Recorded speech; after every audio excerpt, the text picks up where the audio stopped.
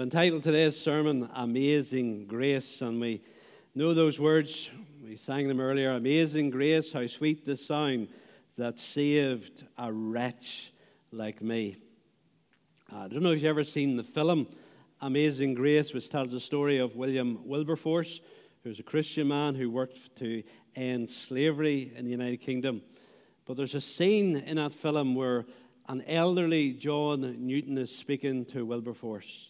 And he says this, he says, "I'm an old man and now blind. But two things I know. I'm a great sinner, and Christ is a great Savior." And those are the two things we all need to know and believe.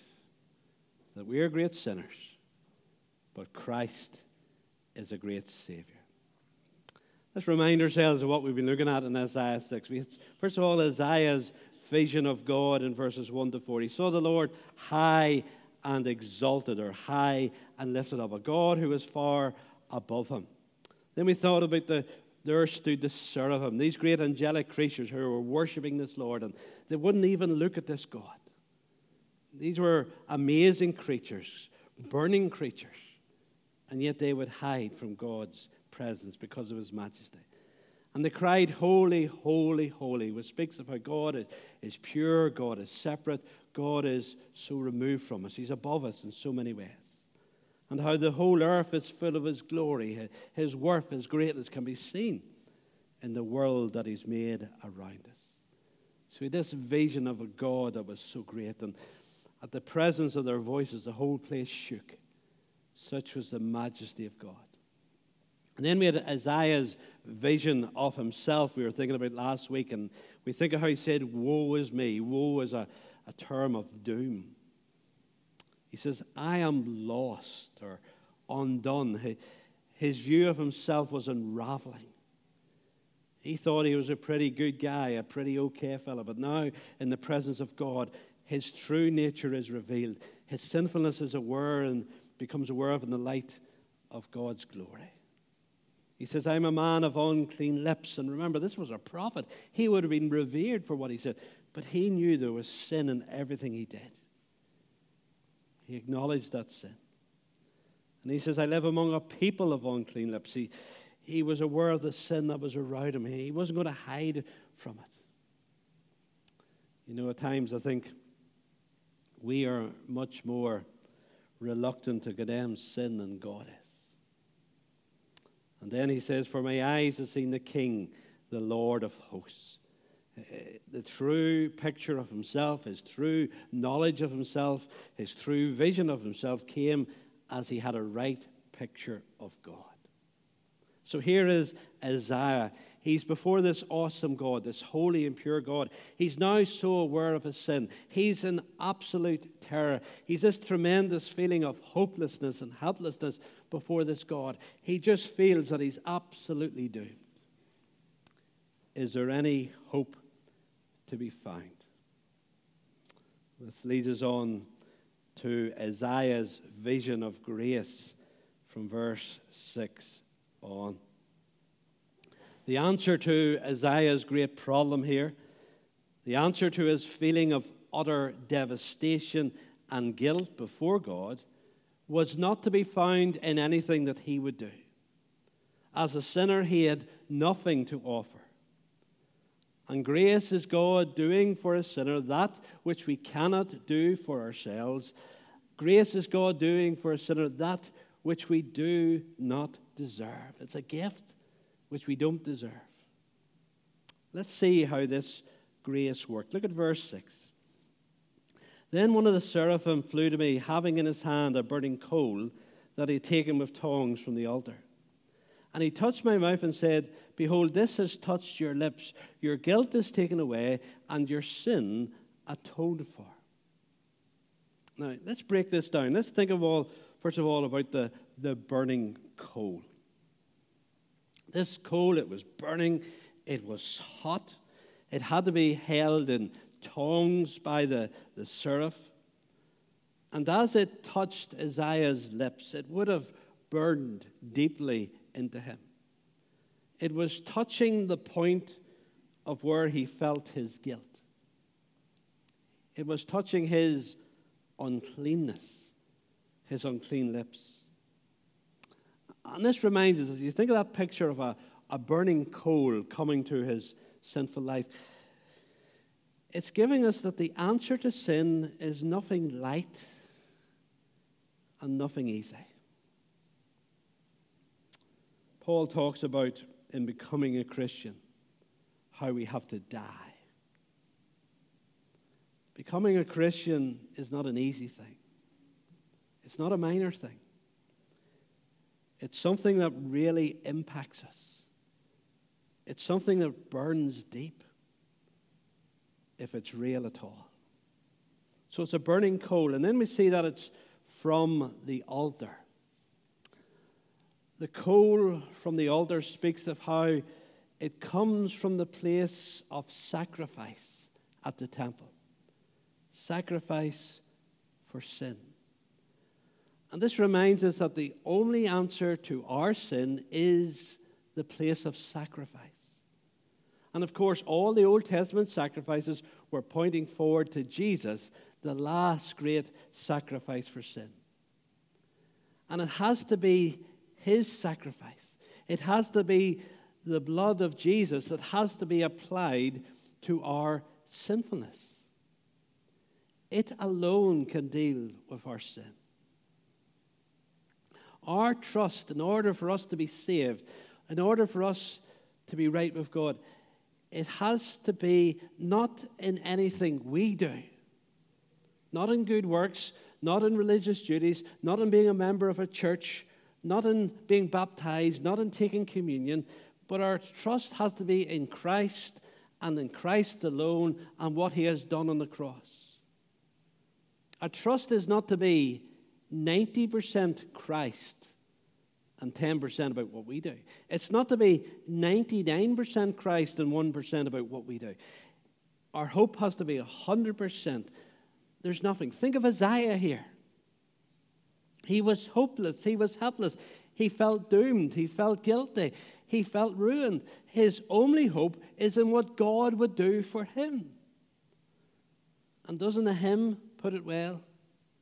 Nothing in our hands we bring, simply to thy cross we bring. In Christ alone, my hope is found, is the way the Gettys put it. Have you this understanding of grace? Have you this understanding of being like Isaiah before the Lord there, that there's nothing you can contribute? Your only hope is in the salvation that God has provided through the sacrifice of Jesus. This understanding of grace, it only comes when we first have an understanding of God's holiness, and then secondly have an understanding of our sinfulness before God. We're unclean, we're dirty, we have rebelled against the Lord, we have rejected him. Let me ask you a question to test you, to see if you properly grasped this idea of grace. Do you believe you deserve to go to hell because of your sin? Do you think your sin means you deserve God's everlasting judgment in hell? There's no hope for you. You will not understand grace until you can answer yes to that question. You understand that you deserve hell for your sin. You deserve nothing but judgment from God. And anything beyond judgment that you receive is entirely grace. Something you don't deserve and something you can't achieve for yourself. If your answer to that question, do you think that you deserve hell? If your answer to that question is no, you haven't grasped fully God's holiness and your sinfulness. You haven't realized your need of grace. You need to have this sense that Isaiah has here, when he cried, I'm ruined, I'm undone, I've no hope. I remember when I was assistant in Wellington Street, visiting a man who didn't go to church, and I was taking him through a wee gospel booklet, talking to him about how we were made by God to know God, but how we're separated from God through our sin. And there's nothing that we can do, that our good deeds, our religious duties, none of that will get us right with God. And I was amazed at his reaction. I can't remember his exact words. This is over 20 years ago, but it was something like, is there any hope? Is there any hope? And I rejoiced because he had grasped what was said. He had grasped that in himself there's no hope.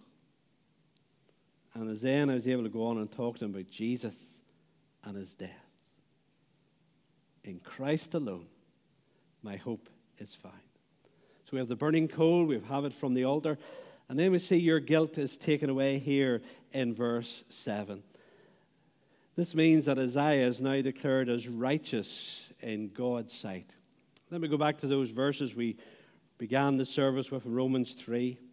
It says, but now the righteousness of God has been manifest apart from the law, the righteousness of God through faith in Jesus Christ for all who believe.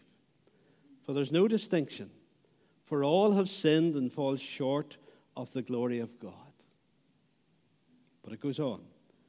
And are justified by his grace as a gift through the redemption that's in Christ Jesus, whom God put forward as a propitiation by his word, to be received by faith. It's understanding that we are like Isaiah before the Lord here, feeling undone, feeling guilty. And our only hope is that we'll be redeemed. Our only hope is that God will send someone to be a sacrifice for us. And Jesus has done that. And we receive this through faith. We receive this salvation as we trust in Christ alone. The sinner who doesn't have saving faith is guilty before God, is under God's wrath, is under God's curse. But when the sinner comes to saving faith, when they come to grasp hold of Christ in faith, all changes. In an instant, they're now righteous. They're declared right with God. They're innocent before God. Their guilt is removed.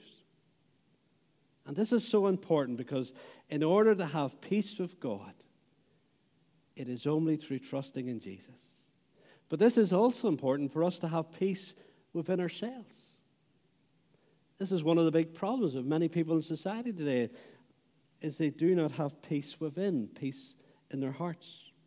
Hebrews 10 says this, let us draw near with a true heart and full assurance of faith, having our hearts sprinkled from an evil conscience.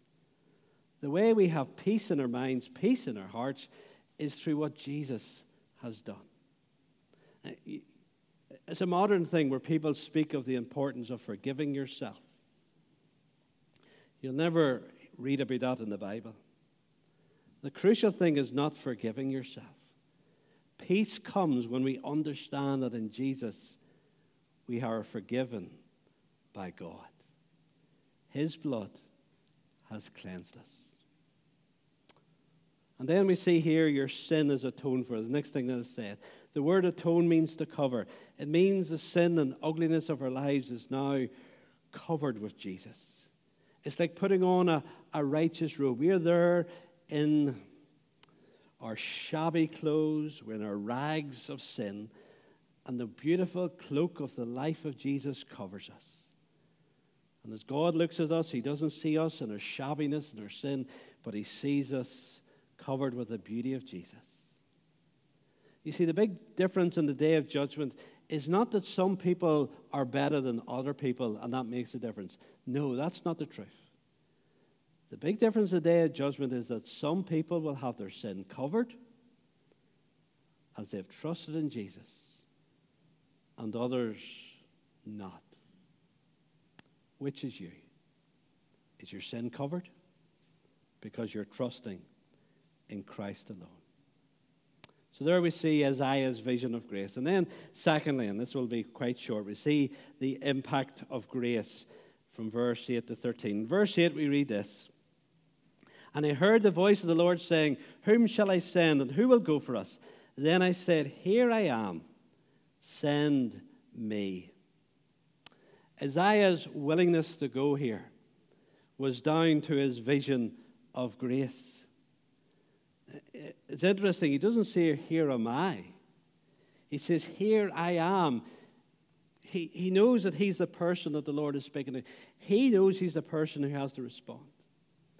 It is as Isaiah understood God's holiness, his sinfulness, and the answer of grace, that his heart is so filled with thankfulness, he is compelled to respond. I think there are echoes here of Paul's words in 2 Corinthians 5, where in thinking of himself in the role as an ambassador and in thinking of Jesus' death, he says this, Christ's love compels me.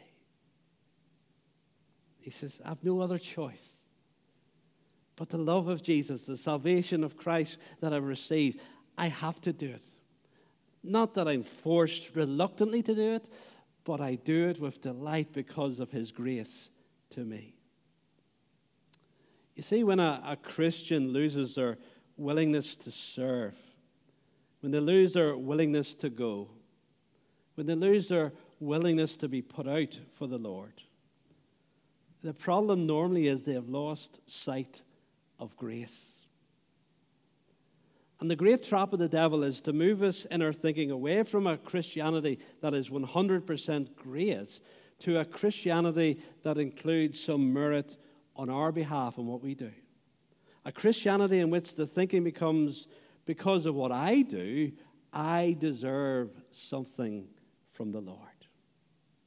And when we begin to think, I deserve, we have lost sight of grace. And when things don't go our way, we then lose heart. We then can get the wrong attitude and give up. This is a Christianity that cripples.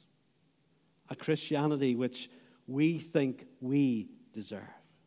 A Christianity that has lost sight of grace. And the answer is to go back to Isaiah's vision of God, Isaiah's vision of himself, to Isaiah's vision of grace. And we need to take time, that's why we read the Bible, to meditate on these truths, to think on these truths, and let these truths not only fill our minds, let them be truths that are really felt at the heart of our being.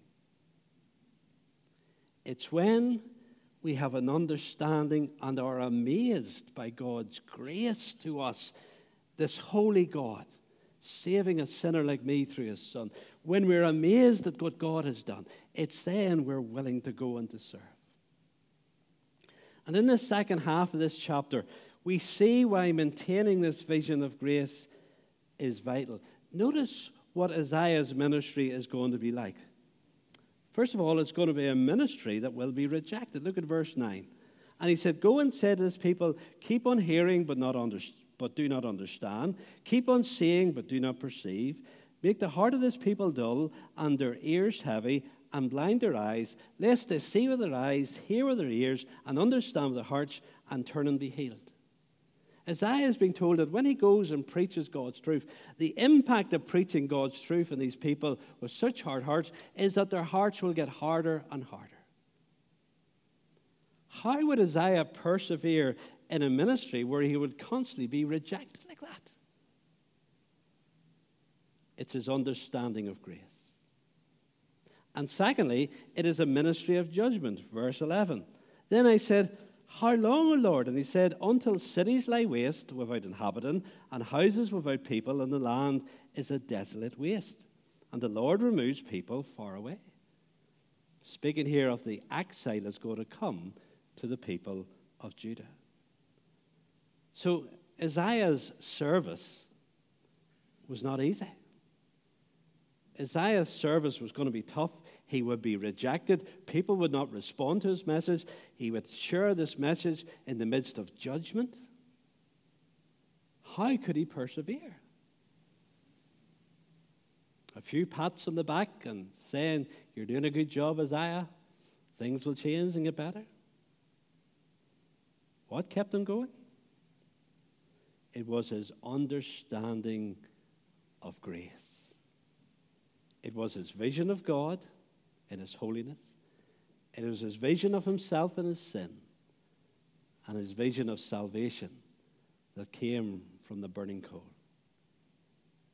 You know, in serving the Lord, we must not be romantic. We must not be unrealistic. Serving the Lord is difficult. The days we live in, whether it's children's work, youth work, or any sort of work for the Lord, it's growing increasingly difficult and more opposition. And I encourage you to come tonight. We're going to continue this thought tonight, looking at Timothy. How will you keep going on as a Sunday school teacher? How will you keep going on as an elder? How will you keep going on as a GB leader or BB leader or whoever, whatever your role is serving is? What will keep you going on? It has to be a right understanding of grace. And how do you know if your understanding of grace is what it should be? I think one of the ways we know that we really are focused on grace is when we have hearts of praise and worship. Nehemiah says the joy of the Lord is our strength. It's when we have that sense of wonder at God. It's that's the fuel to sustain us. So as we think of a winter's work, let's pray. Let's pray that God would fill us with his Spirit, fill us with his truth. So we have this picture of this majestic and holy God, a right picture of us as sinners before him, but by God's grace redeemed sinners through trusting in Jesus.